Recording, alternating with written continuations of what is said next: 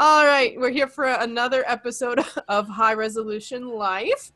And sorry, I had a cough there, but Jeff is here again, and Jeff and I were just talking about my response to telemarketers. But it started with the Leonard Bernstein quote. So Jeff, enlighten us all again and say it in your Jeffy voice because it's so good. This will be our reply to telemarketers. To make music more intensely, more beautifully, more devotedly than ever before.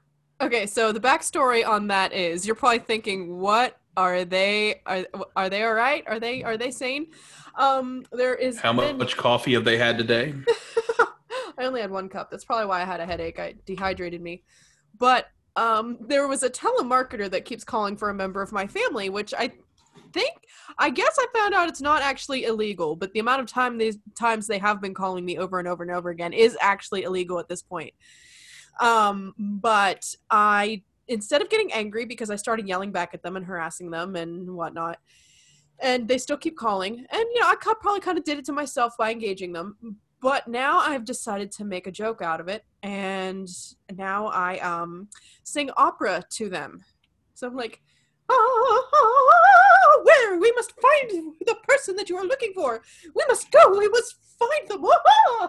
As I really liked the one melisma I did where I was like, and then at that point they were just really quiet and they just hung up. So if you ever see me out in public around Altoona and you see me singing opera into my phone, it's because I'm trying to harass a telemarketer. I mean, there's another Bernstein quote here that applies, and I think it's in the olden days, everybody sang. You're expected to sing as well as talk. It was the mark of a cultured man to sing to your telemarketer. I mean, that's what I'm most going to do today is just take Leonard Bernstein quotes and add telemarketers to them. Yes, please do that. Just sprinkle it throughout the podcast. So that has been my crazy project that I've been doing, but we had a conversation that we thought would translate well to podcasting, and it was atonal music. Oh, so, the fun of atonal music. Yeah. Am I right? Yes. So why don't you introduce everybody to what atonal music is? Oh boy. I was not expecting that on a podcast where I was going to talk about atonal music. How would you explain it to someone? I think the best way of explaining it is, so, we got music, the songs we know, the songs we love, and you got harmonies that you can kind of get into, and you don't even need to know like the name of those harmonies. I mean, just think of any pop song you think of, and like, what's a pop song you like? Me? This could be controversial. You're putting me on the spot. Viva La Vida, Coldplay. Viva La Vida. Yeah, so you would say like that has a beautiful sound to it, Yeah. It's a pleasant sound. So consonant. Yeah, it's very consonant. I mean, and the idea of atonality is almost like a rejection of, the notion of melody, and a mostly consonant sound to, it's not that it goes necessarily to a mostly dissonant sound, but just kind of one where it just doesn't matter if it's, what it is, consonant and dissonance. And it gets really, really mathy would be the only, my super smart way of describing it there, just a lot more numbers. One of the classes I actually had to take this semester is post-tonal theory, say that 5 times fast. Post-tonal theory. Yeah, you made it to 3. I failed. So, and a lot of it is straight up math. It reminds me much of an algebra class. I think almost one thing, and if you have time, you could put one in here, or you could just cut out what I'm about to say next, would be maybe to like give them a little sample of like some, atonal music, maybe some Schoenberg or... Wozzeck. Oh, I love Wozzeck. And it's not that it's bad. It's just that what we were discussing about is we kind of feel that it got a little out of hand.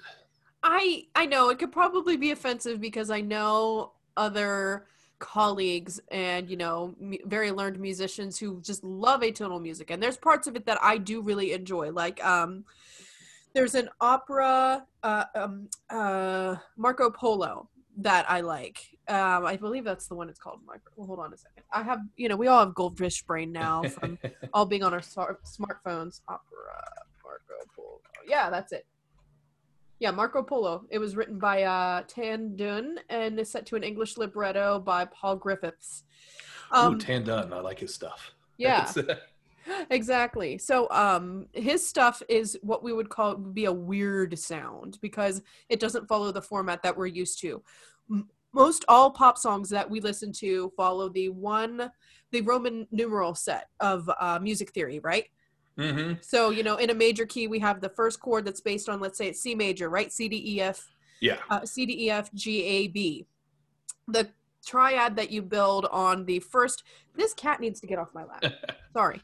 The triad that you build based on the, what is it? What is that tone called? What is that first note called? It's called tonic. The tonic, yes. yeah. Yeah. The triad that you built on tonic. And ask me a question. Can you hear this? Yeah, I can hear it. Okay. So, you're talking about the scale, and that brings us from C, D, E, F, G, A, B, C. Yep. And and that first chord that you build is major, right? So play that one. Yep.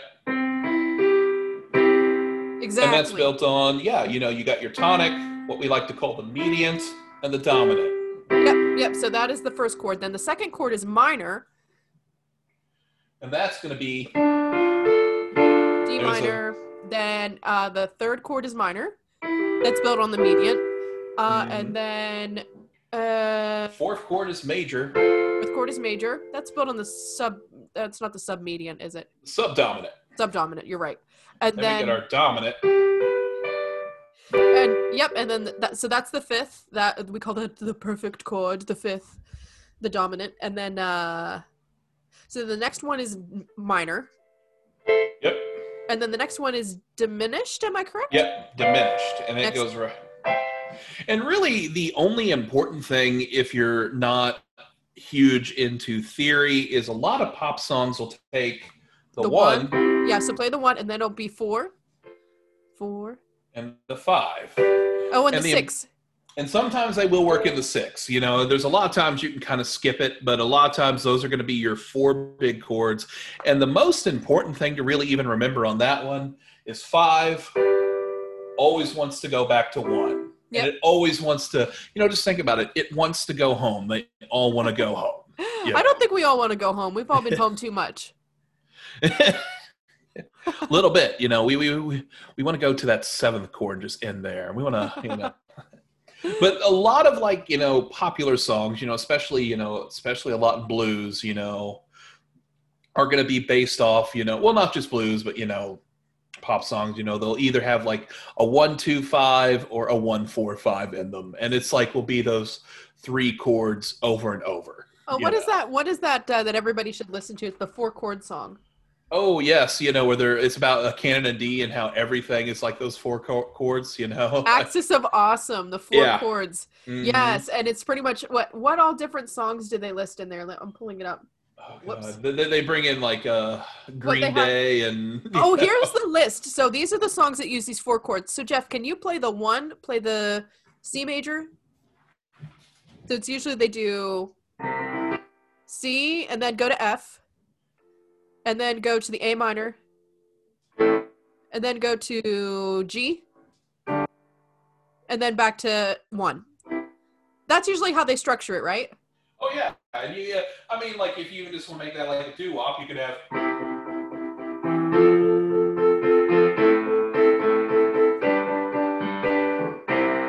Yeah. Exactly. Yeah. And so these are all the songs that use this structure. So here we go. I'm going to read all of them. Are you ready?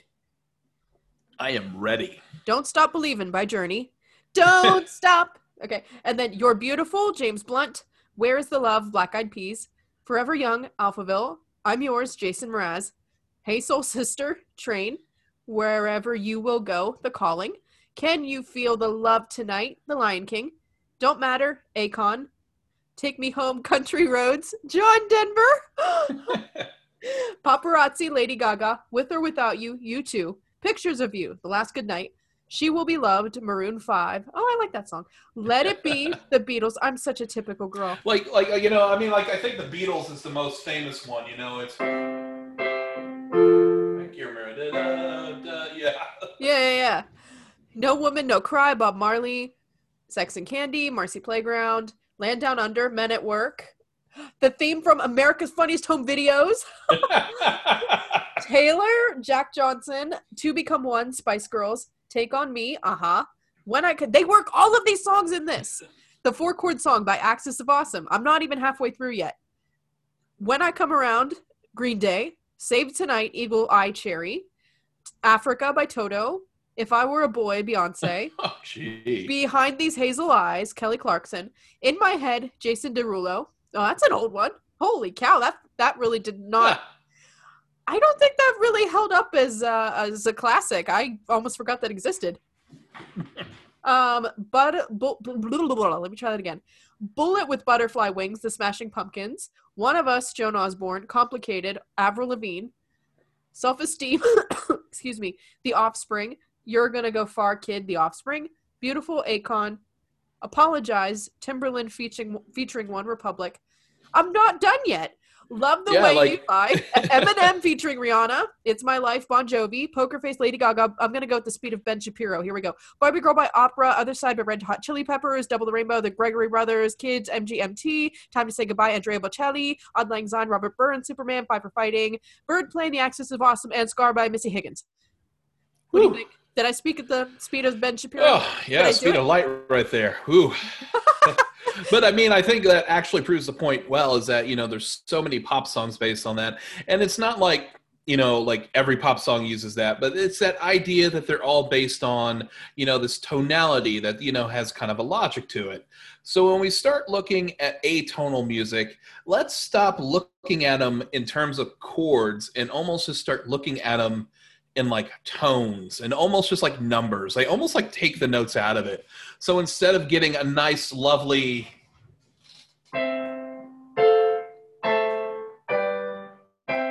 all of a sudden we might get a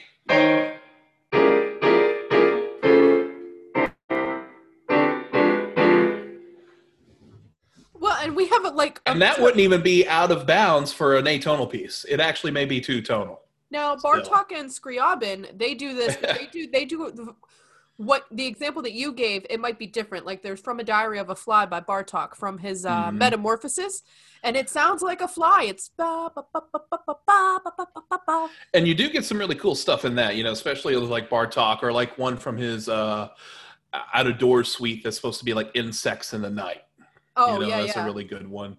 Or one of my personal favorites from this one is Leo Ornstein's Suicide of an Airplane, which captures this moment of like, you know, a crashing airplane. And it was written in the, you know, the early part of the 1900s. So like it has notes in there that mimic the sound of the propellers and stuff like that. And it's a really cool idea. So they do some really, really cool things with this. The problem can sometimes just be, it goes really far, you know. I mean, like as it went on, it gets to a moment. I'm trying to remember who said it, but basically they get to this point where it's like, oh man, you can't have two notes next to each other because that might suggest a melody and that would be bad, you know. Like, well, yeah, and there are some operas that works really well for. So like Wozzeck, which was already a play before it became an opera. It was written by Alban Berg. He was a student of Schoenberg. And I do want to preface all of this that I know people who are experts on atonality, literal experts. Like that's what they specialize in. So what we are talking about, we're just kind of giving a crash course that was based on the really disgruntled rant that we have. Mm-hmm. Yeah, so, and really, and even on that rant, just to preface that a little bit, it's not even really, you know, based on anything other than our own anecdotal experiences. Yeah, and pretty much, you know, that we've been pianists and musicians for so long, and we've taught it and everything and all that. Mm-hmm. So, yeah, that being said, I am not an expert. This is just us shooting the breeze with our specialized education in music as pianists and, you know, me as a singer and, you know, an organist. So I don't want to be... I just have a specialized knowledge base, but there are people who have an even more vastly specialized knowledge base on atonality, so they could give you a much better opinion, but we're just kind of giving a crash course here. Now, there is actually a great video of Leonard Bernstein talking about modern music. I mean, it's kind of funny. We've been talking about him to start this off. And I do like the line he gives about it, where he's basically like, well, if even if you decide to still dislike it, after all this, you can at least dislike it more intelligently. And I always thought that was kind of funny. You can dislike it more intelligently. That's if you're going to dislike something, at least don't be ignorant about it. Yeah. And, I mean, like, in a lot of this, we're also, like, as soon as we started actually talking about it, we shifted from this angry rant to, oh, I like this piece. I like this piece. I like this piece. Like, yeah, I accidentally changed my opinion because we were all disgruntled, but... it was a couple days ago, so I think we were, I don't know how much coffee we had, but I think one of the parts we were talking about, though, seemed to be... like not necessarily atonality in itself, because atonality happened, they experimented with it, it got real crazy for a while, and then kind of in the mainstream they kind of went to neotonal music, so where they're combining things of both. And you're going to find like most music in that, like when you hear a lot of film scores, like John Williams or Hans Zimmer, stuff like that, they're using tonal music, but with like an expanded tonality that's been gained through the experimentations of atonal music. So even at the end of the day, it's an important step we had to take. But I did kind of feel when we were talking about it that like, it did feel, at least for a little bit, that man, they just really go too far with it sometimes in the academic setting. That's my thing. I feel like I wouldn't say all, but a lot of the new things that we're exposed to from classical music. Oops, I was looking down, not looking in the microphone. Sorry. I don't have to look at it. I have to speak into it. Okay. I've had a long week. I don't know. I feel like it turns people off to classical music because they have this idea of what classical music is now, and they think all of the new stuff is all atonal, and I don't think that's the case. It was almost like this idea, too, that got put in there that, man, if something had to be made, it had to be 100% original, and it just made things got weird. I mean, and for every cool piece, like, I may get myself in trouble for this one, so I was just deciding how much trouble I want to be in. So ISU has a contemporary music festival. I don't know how they're, what they're going to do about this year, but they used to like to brag about how it was one of the largest ones in the country, Don't know how true that was, but they did kind of basically make all the students go to it. Yeah. Okay. I mean, so it was music students that had to go. I mean, it was open to the public too, but like I could not graduate unless I went to so many events from the Contemporary Music Festival over my time there. Okay. And I'm not going to lie, it was a slog because a lot of it was either very boring or weird or just badly played because like also in the academic setting, we're not allowed to focus on new music that much. So you do get a hold of an atonal piece of music or any kind of modern classical music, and you can't necessarily spend the same length of time on it that I would be able to give to Beethoven or Chopin or something like that. So it would lead to just a really drawn out, exhausting week, you know, where every sound you hear is like this wall of clashing sound where none of it makes sense. And I mean, like, there is a logic. There's a lot of logic that goes into this. And when you actually start analyzing it and breaking down the structure, it actually becomes really interesting to look at. But sometimes beyond that aspect of it, like, you don't feel like the magic of music is quite there in the same way. Right. You know? I actually recently, a person in that post-tonal class, did describe it as he feels it was just composers sitting around inebriated all the time. Oh, no. You know, and he's like, they're just inebriated all the time and telling each other, oh, look what I can do. No. And I, of course, when I started thinking about it, and I said, well, isn't that like part of the fun when you're younger? Is just do it. Well, I'm not suggesting doing any of that. Like, no. It's, well, but I'm like, yeah. Oh, but I mean, it's experimenting. you know. Right. And it's like, well, they need to be allowed to experiment, you know, even if it in the long run it feels a little asinine. Right. Well, there was actually something with, correct me if I'm wrong. I remember reading somewhere that Schoenberg, you know what? I'm going to look this up before, because I remember reading it anecdotally, but I don't want to pull a bad podcast host and just like go off and say something, but We need a third person who could just do all of our research for us, and we we just need yell a at them, be Jamie. like, we do, you know, just be like, look that up. Wait, 8 to 9. Okay, because I had remember reading it someplace, and I don't know if I hallucinated this or something, where Schoenberg was pushing for atonality because he felt that the rules of classical music using our modern theory rules, the theory rules we've been using to create classical music, were shackled by religious belief, like Judeo-Christian beliefs. Did I imagine that? I don't remember hearing that one. I know the one thing that like you know is that he was definitely very well versed in tonal music. And I mean he was actually like quite a big fan of some of it. I think he really liked I want to say it was Brahms. I mean, of course, then like a lot of it does more come out of, you know, what Liszt was starting to do, and then we get into Debussy, you know, like you really kind of started bursting that open for everyone. But Yeah, because now we're starting to go down a little bit of a rabbit hole. I don't know if it was Schoenberg, but it sounds like one of those guys would have definitely said that. Okay, so this is an article from Jason Garonsi. I'll link it in the podcast. Where he said it's something from a piece. Oh, from the National Post. Okay, who did this? Okay. Okay, this took me to a whole different page. Today, Schoenberg's genius, if not his salability, is questionable only to insincere people, though Schoenberg himself had doubts. He said that God was telling him to say something new, but his mortal ears could not absorb God's message. So instead of being pleased with having a few bona fide masterpieces under his belt, Schoenberg was often depressed, complained his music was a derivative of the human condition rather than accurately recording what God was telling him to say. Man, hold on. He wasn't a showman.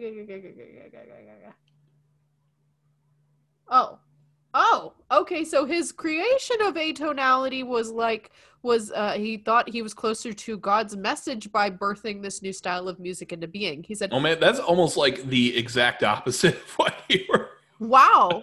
Well, sure. I mean, I guess it's along the same lines. I think he was an atheist, though, if I remember correctly. I don't know. Well, I guess Schoenberg believed that he was closer to God's message now, and he never went back to tonality. His conviction influenced generations of composers who felt that a return to tuneful tonality was a backward tendency. Fascistic. Help me say this. Fascistic. Oh, what even? Okay. So they felt like tonality was a shackle on true creativity, which pretty much proves the point that you were saying. Yeah, and I mean, it makes sense because, you know, if we look at the history of, you know, like Western classical music, like it's kind of expanding its tonality since like day one. You know, I mean, you go back to, you know, like the Gregorian chants and how they kind of slowly go from that to, you know, kind of like the, you know, scales and stuff we get and all that, and then that kind of gets expanded away from just like the 1, the 4, and the 5, and you kind of see what the, you know, different classical musicians are expanding on that. And so it does kind of make sense that there goes a point where they're just going to like throw it out for a little bit, you know, like it was constantly expanding until like it was going to collapse, you know? Okay, yeah. So they were feeling that the old compositional rules that we had that revolved around tonality, because there's certain rules that you have to do whenever you're in composition class. Oh yeah, you know, and I mean, and I think one of the problems here in a sense is like how we learn these things, especially in the academic setting, is we're not necessarily taught that theory is more of a descriptive practice and not a prescriptive one, you know. Right. And what I mean by that is just, we think of it as, oh no, this is the instructions of how to do it right. not necessarily, no, this is just a system we made so that we can understand what that composer was doing. Because like every composer has like a unique voice that you can actually find in how they're composing pieces. Right. Okay, that would make sense. So then if they have to keep following those composition rules, they feel that they're losing the opportunity that they can have their unique voice and how they actually want to express the piece. And the only other, bad side of this too seems to be is for those composers out there who are composing classical music, good classical music, who they decided to take more of a tonal route, because they still, maybe they're just in love with the idea of melody, you know. Um, they will sometimes run into basically kind of blocks on their creative output just because they're not being accepted because they're choosing to go with tonality over atonality. And that's mostly where I start having a problem with it. Like it has shut down a lot of voices, especially a lot of compositional voices who might be really good at just writing a nice tune, that can stick in your head for days. Right, right. Though I Well, did find a nice actually kind of relevant quote to this real quick that I was going to read to you. yeah, go for it. Okay. A liberal is a man or a woman or a child who looks forward to a better day, a more tranquil night, and a bright, infinite future away from telemarketers. Ah! Ah! Leonard Bernstein. Gonna replace anything with telemarketers. Oh, that's great. I love it. Wait, did you use the other quote yet? This will be our answer to telemarketers. I thought we started the podcast off with that one. Did we? Yeah. Oh my god. Oh. I gotta like you can make a whole opera from this. This is great. The Leonard Bernstein versus telemarketers, a one-act opera. Could be Get on that. That could be like box coffee opera. Make that an opera, piano and voice, one-person opera of just them like singing to telemarketers. It actually probably would work. You think I'm not going to start recording some of this? Oh.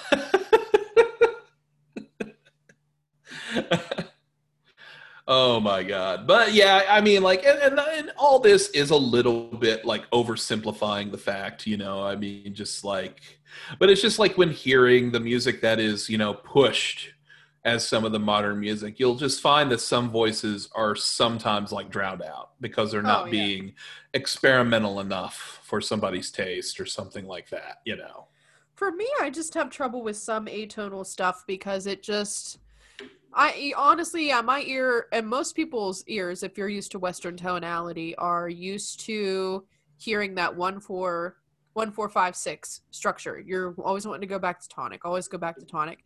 And then music that was composed like in the Greek times as well, they said that the structure of it still had one that was going back to a tonal center.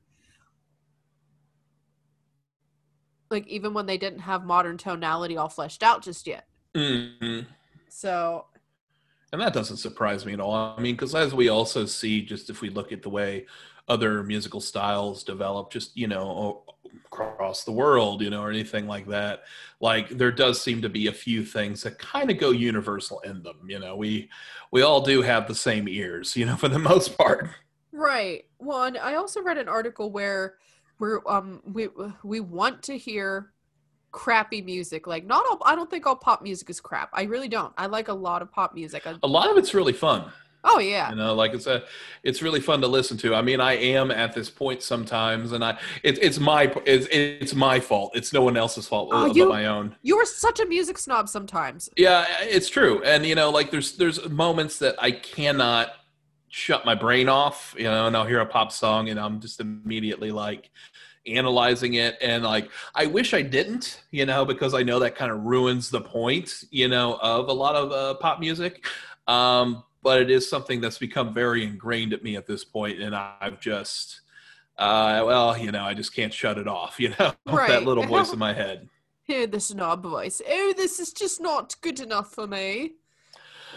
Oh, Is this not a wine from, the vintage of 68? I don't know. You don't know where that was going. I have no Lady clue. I'm Gaga. backing out of it.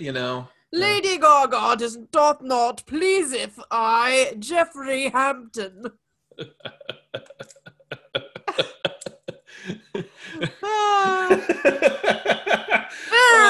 What is that? The Beatles? That is not good enough for me and my corgis. Play Haydn, play Beethoven. I don't need this. I don't need this.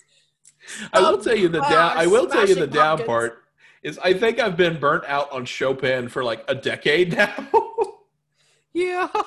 And I'll have to tell friends, I'm like, I don't really like playing Chopin anymore. I've just played so much of it, and I know I'm like speaking heresy. Well, yeah, it's just like that thing. It's like that one I sent to you before, that picture. It's like how to tell when you're a professional. I don't enjoy this at all anymore. But yeah, no. Yeah, I had accidentally changed my opinion on my gripes about atonal music, because actually, I think it just depends on the purpose of what you're using atonality for, because atonal music works so well for Vozek. Also, if you just want to take it and see where atonal music works, best in a more, contemporary setting, is just like listen to a lot of music in a horror movie, next time you're watching one, especially with, like Halloween coming up, within like close to a month now. Oh, like, right. They're using a lot of atonal techniques to, make tension, with the music in the film. So, I mean, it's definitely something that has been good overall, Right. even though I've had moments of frustration with it. I have too. It's just, I just don't like to hear it sometimes. But you're right. It does work really well for horror movies.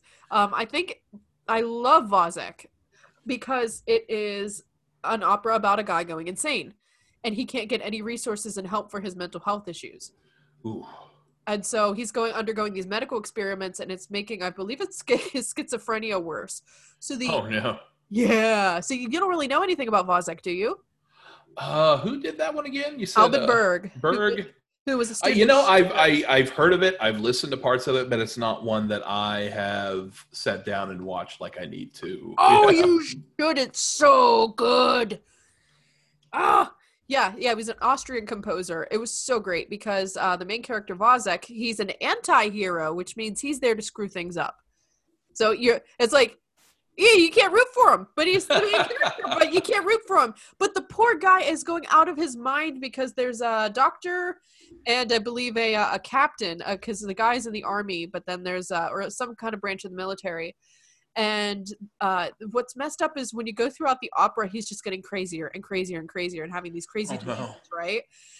And by the end of the opera, he kills the mother of his child. So his baby mama stabs his baby mama, and then he's trying to get rid of the murder weapon. And it's largely because this guy's lost his mind due to the experimental medical treatments that he's getting from the doctor. And that's what he's getting paid for that, but he's losing his mind. They're not actually caring for him. They're just making money off, or they're just giving him money, taking advantage of his poverty, which, is highly relevant, I think, now in this day and age. But let's see. Where was I going with that?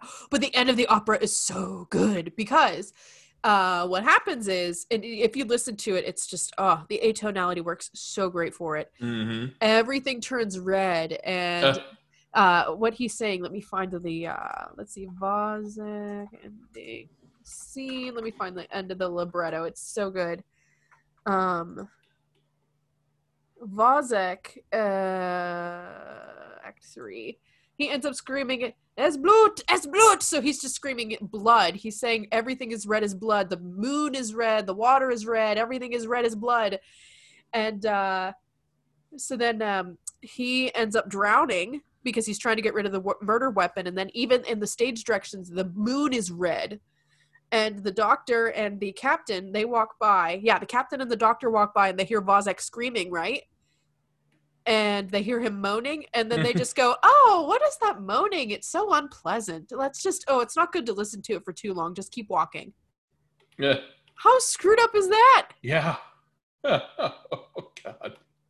Right? So this guy was just, his mental health was just tanking, and the Yeah. way that the atonality is used in the opera is just fantastic. It's so good. I was freaked out my students at the community college showing them the clip. They're like, "This lady's crazy. I don't want to watch this. This is really depressing."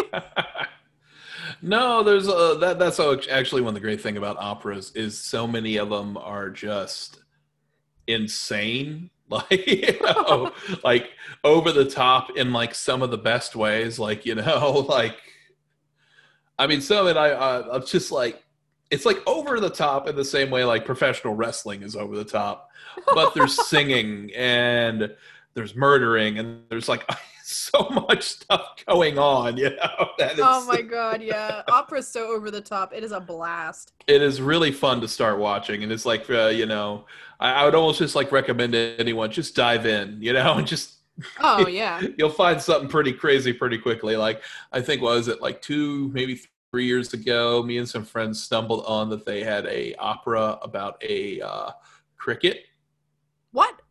Yeah, it was just like someone had wrote like a 40-minute opera about a cricket that they was like on the verge of extinction or something like that. So they wrote Wow. an opera, and it was basically just like this, scientist who's trying to get the word out about this cricket to save the cricket, but then he's visited by the ghost of the cricket.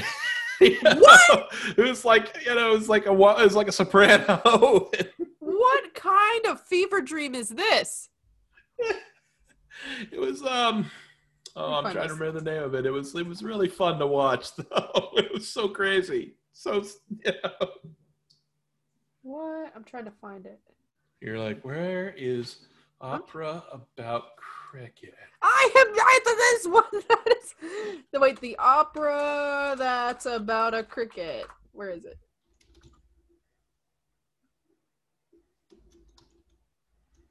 Huh, I can't find it. I think I have it in here somewhere because I used to be on the group because it was like just in this one city. And then they like one New Year's Eve was like going to stream it. And I was like, oh my God, to my friends, it was like, we're going to watch this. On that note, though, have you ever heard what the song of cricket sounds like when you stretch it out over the same lifespan that a human lifespan would be? No, I haven't.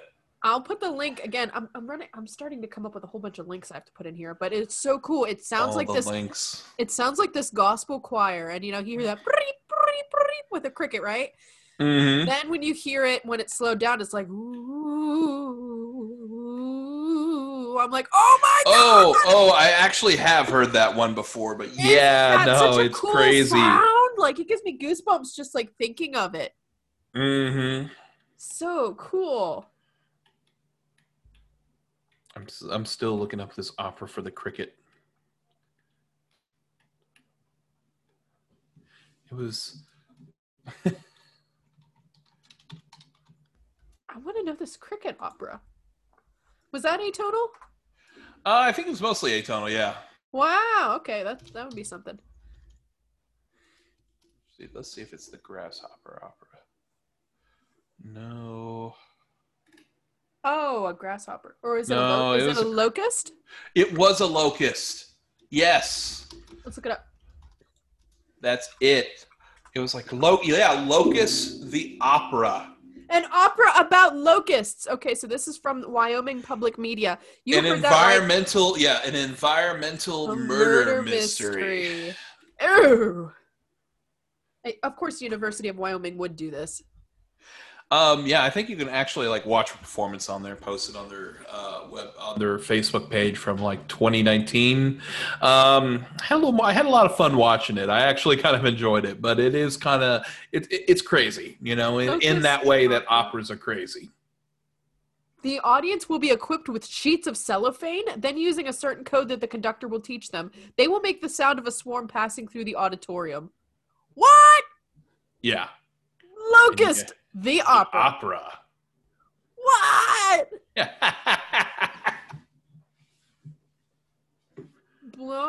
Blomster says he has a personal connection to the Rocky Mountain locust. His great-grandfather settled in South Dakota in the late 1800s and survived locust swarms. Dude, locusts are freaking huge. I would not want to have to go through a locust swarm. No, I know. They're big. Okay, you know what? COVID as a pandemic, okay. The plague, not that bad. The biblical locust plagues of 2020? Where is this happening? Yeah, no. Where is that happening? East Africa is seeing its worst swarms of locusts in many decades. How can these ravenous pests be stopped? Okay, y'all, we all need to start praying for forgiveness because all of us have collectively been screwing up a lot. Get on your knees. Oh man, they are big. There's that one that's like as big as your hand. Gee. Oh, that's disgusting. And then oh my God, so this is happening in Africa. Mm-hmm. Yeah, no, it's been happening for a little bit too. That is They've been really struggling with it the past year.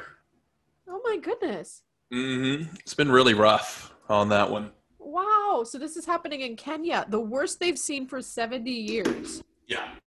Experts are concerned that swarms later in the year will be even larger. That's horrifying. Oh, yeah. That is terrifying. I would not want to deal with that at all. In 2020, locusts have swarmed in large numbers in dozens of countries, including Kenya, Ethiopia, Uganda, Somalia, Eritrea, India, Pakistan, Iran, Yemen, Oman, and Saudi Arabia. Wow. Yeah. When swarms affect several countries at once in very large numbers, it is known as a plague. Yep. This reminds me of the this reminds me of that meme where it's that guy from what was that one?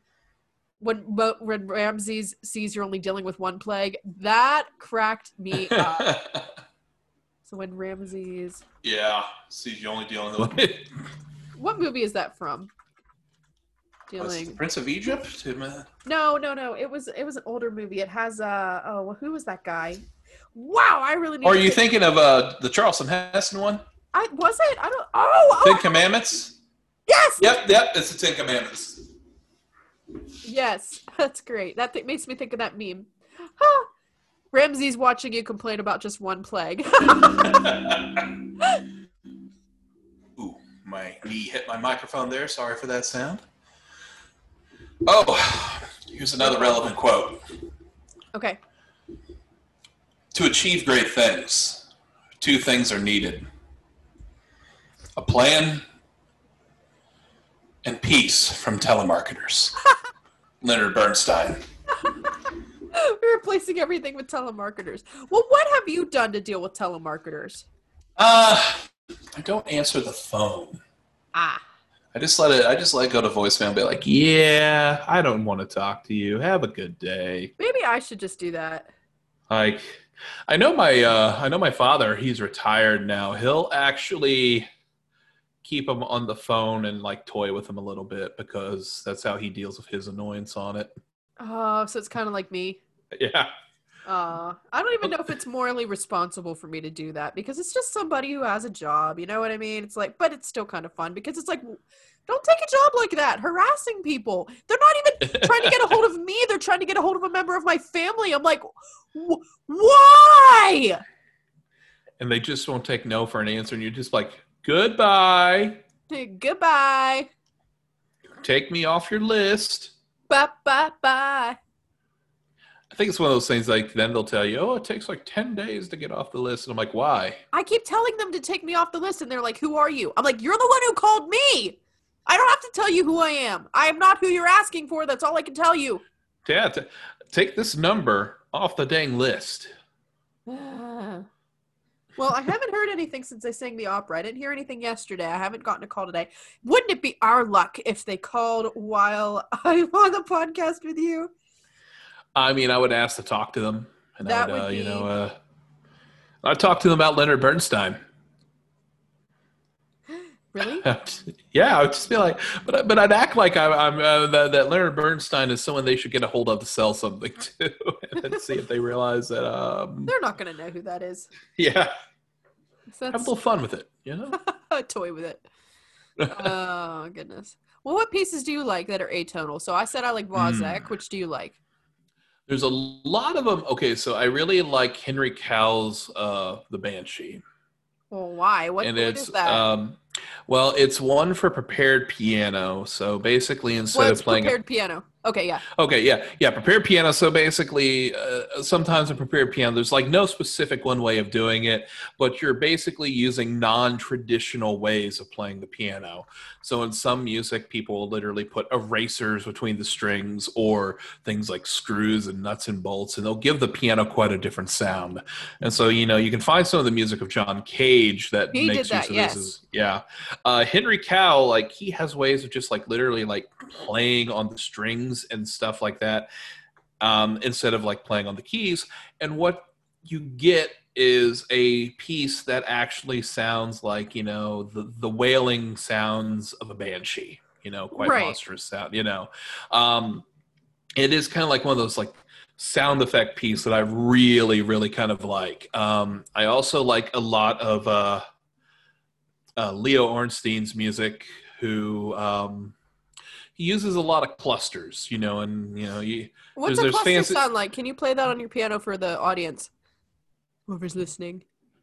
What's a I mean, cluster? it's really just like all the notes,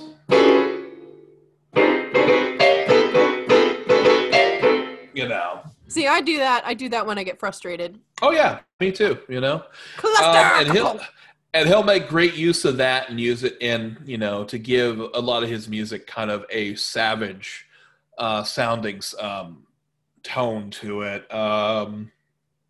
There's other composers who kind of start making use of it.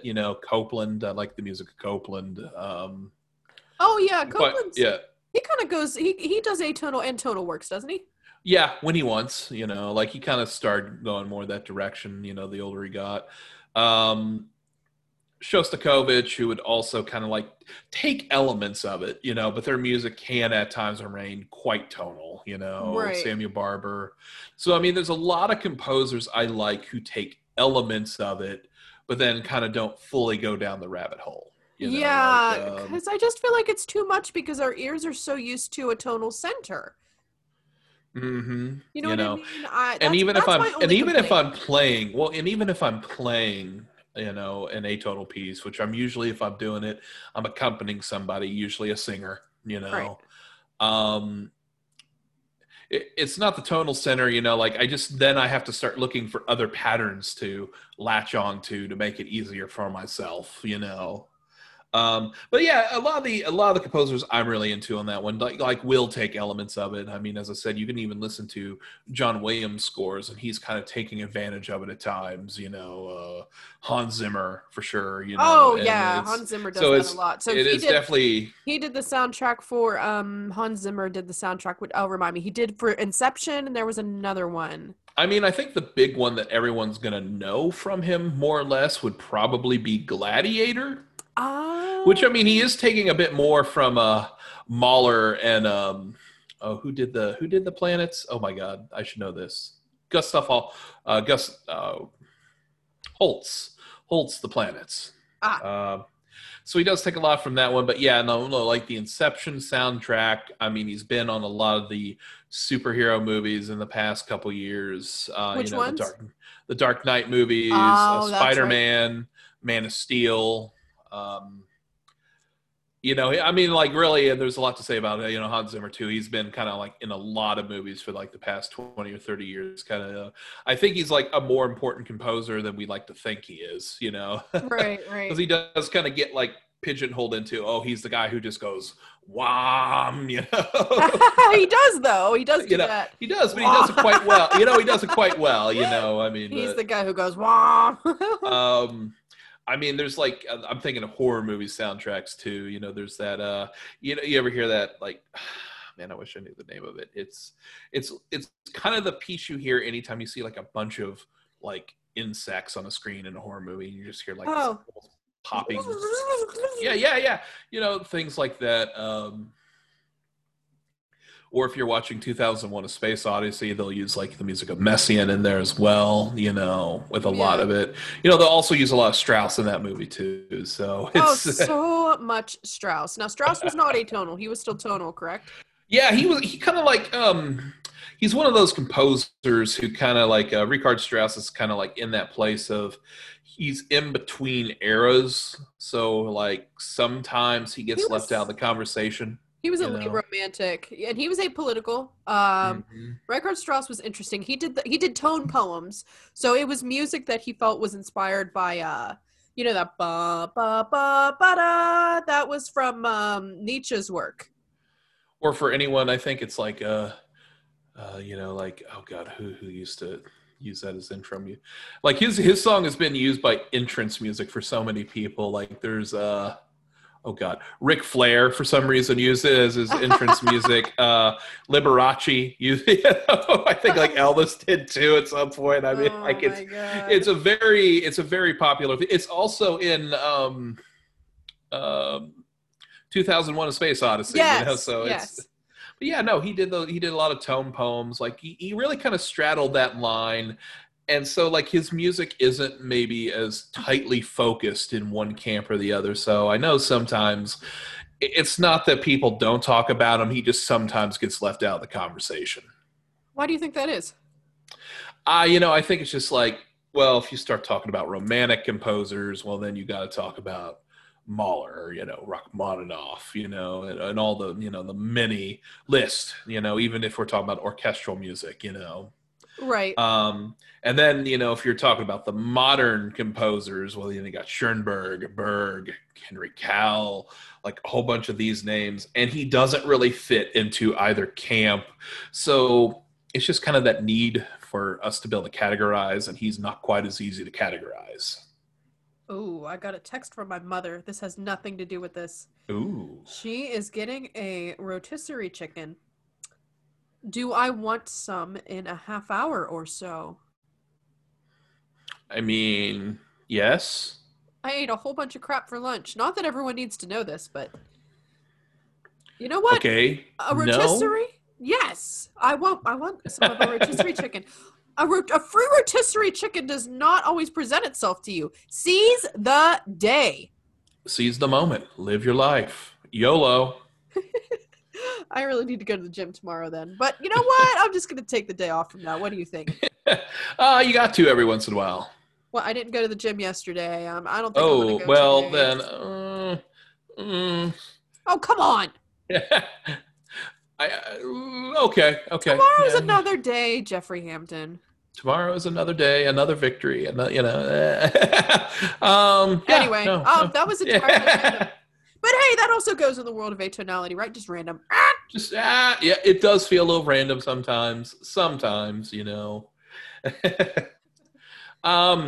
I think though there's a lot of stuff that goes into it, like, we're not even touching about the composers who kind of helped led to it, like some of the Russians like Prokofiev. Oh, I mean, yes. you mentioned Scriabin, Yeah. like Scriabin's in there, Prokofiev, Shostakovich, And some of them they were ethnomusicologists. So in order to actually, like Bartok was one of them. He was the one who actually, I think he laid the mhm. groundwork for musicology, if I'm not mistaken, right? Yeah, I think so. But the only way that they were able to actually take down the accurately record the music pieces that were made by, it was usually the Romani people, people that lived like what, Mhm. Yugoslavia and all those different, and Serbia, those countries. They And had Bartok, the important thing to mention is like he's doing this work because he's very interested in folk music. exactly. So, but folk music doesn't follow the rules of the Western tonality system. No, So, yeah. in a lot of cases, like, sometimes it's just like because they're not trained in the same way, not the same level of preciseness. I mean, it's almost like something you also will find in pop music a lot of times where like, the song itself is like written in the major, a major mode, but the singer themselves are kind of going in and out of minor. And it's just because like they don't have that hyper focused training to always fully kind of be in control of it. And that's not anything against them because it like creates a really interesting sound.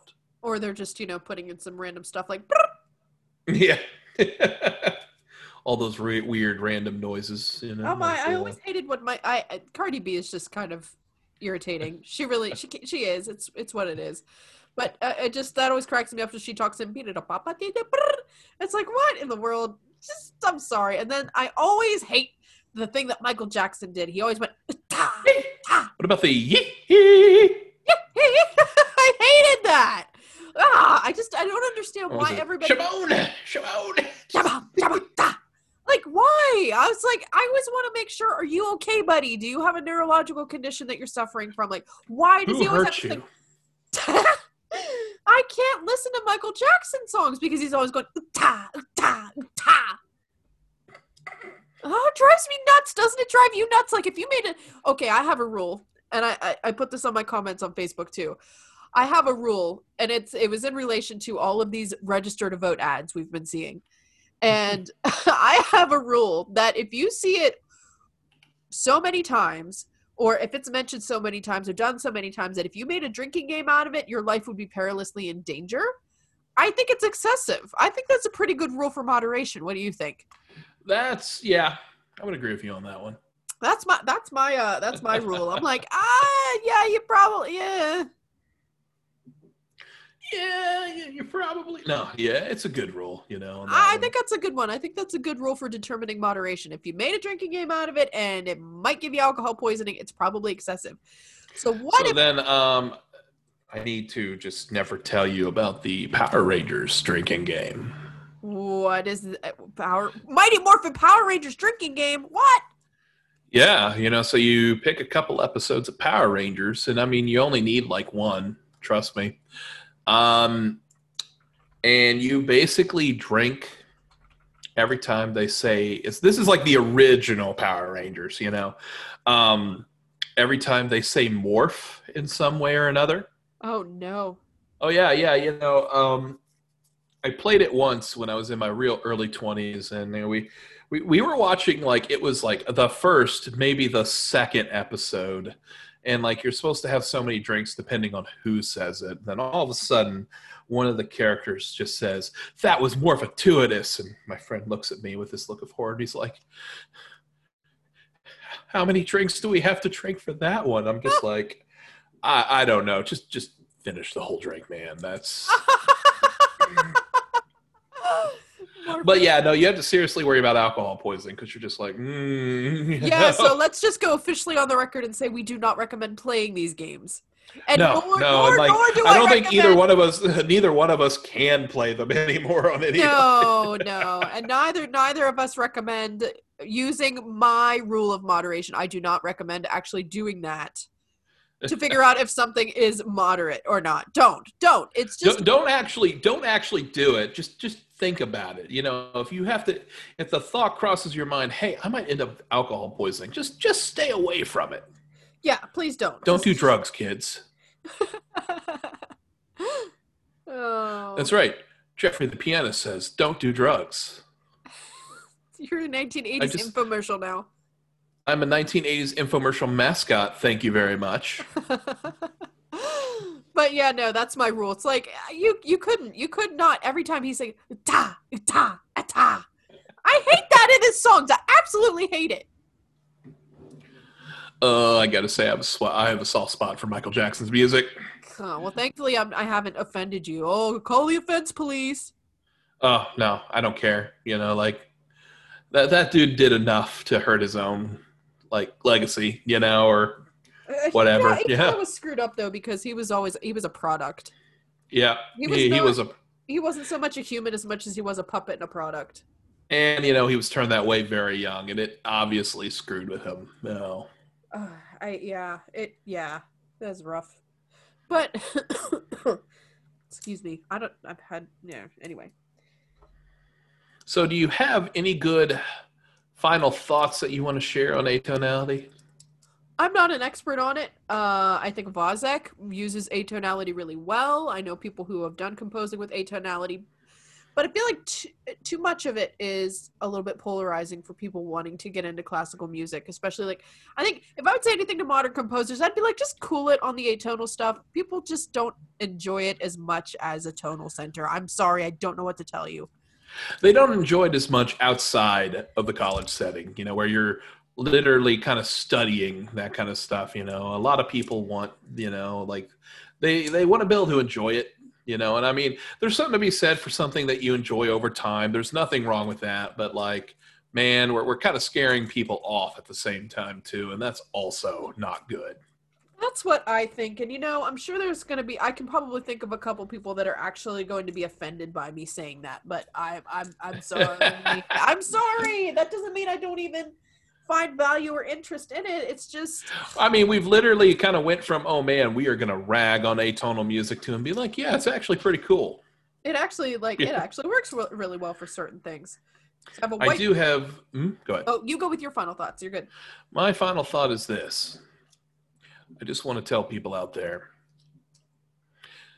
I can't live one day without hearing music, playing it, studying it, thinking about it, and sharing my thoughts and feelings with telemarketers. Is that Bernstein again? Leonard Bernstein. Okay, see, I have, this is how I'm going to describe this episode of the podcast. Atonality, locusts, and telemarketers. I mean, that's a good title right there. Atonality, locusts, and telemarketers. It's like planes, trains, and automobiles. Oh my God, I love that scene. Where is it? John Candy? Candy, right? Mm-hmm. John Candy with the guy who played in Father of the Bride. What was that guy's name? Steve Martin. Yeah, I love the part where they're in the tunnel and he's driving through and it looks like he's gonna have a head-on crash with the semi, and it's so funny. And Steve Martin turns to him and it's this flash of lightning and he's dressed up in that devil costume and he's going, ha ha ha ha ha. I love that scene. It is so funny. I'm gonna have to go watch that movie. I'm thinking of it now. I'm gonna have to watch that movie. That's what's gonna happen. Have you seen it? It's been a while. Like, it's one of those movies I saw as a kid, Oh, everybody has the car seat here. Oh, I gotta watch it again.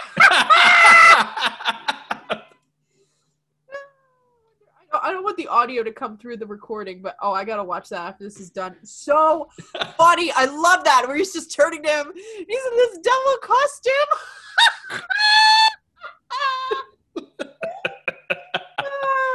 Oh my God. That accidentally made my day. My cat just came in. She's concerned. She's looking at me like, excuse me. There's no reason for all this. But all right. Well, I think that's going to wrap it up for us. All right.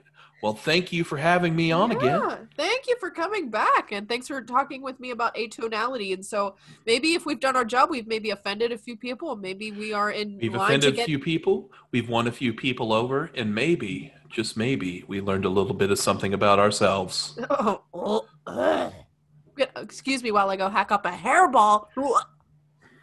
For how cheesy that was? Yes, it was so cheesy that if I was lactose intolerant, I couldn't keep talking to you right now.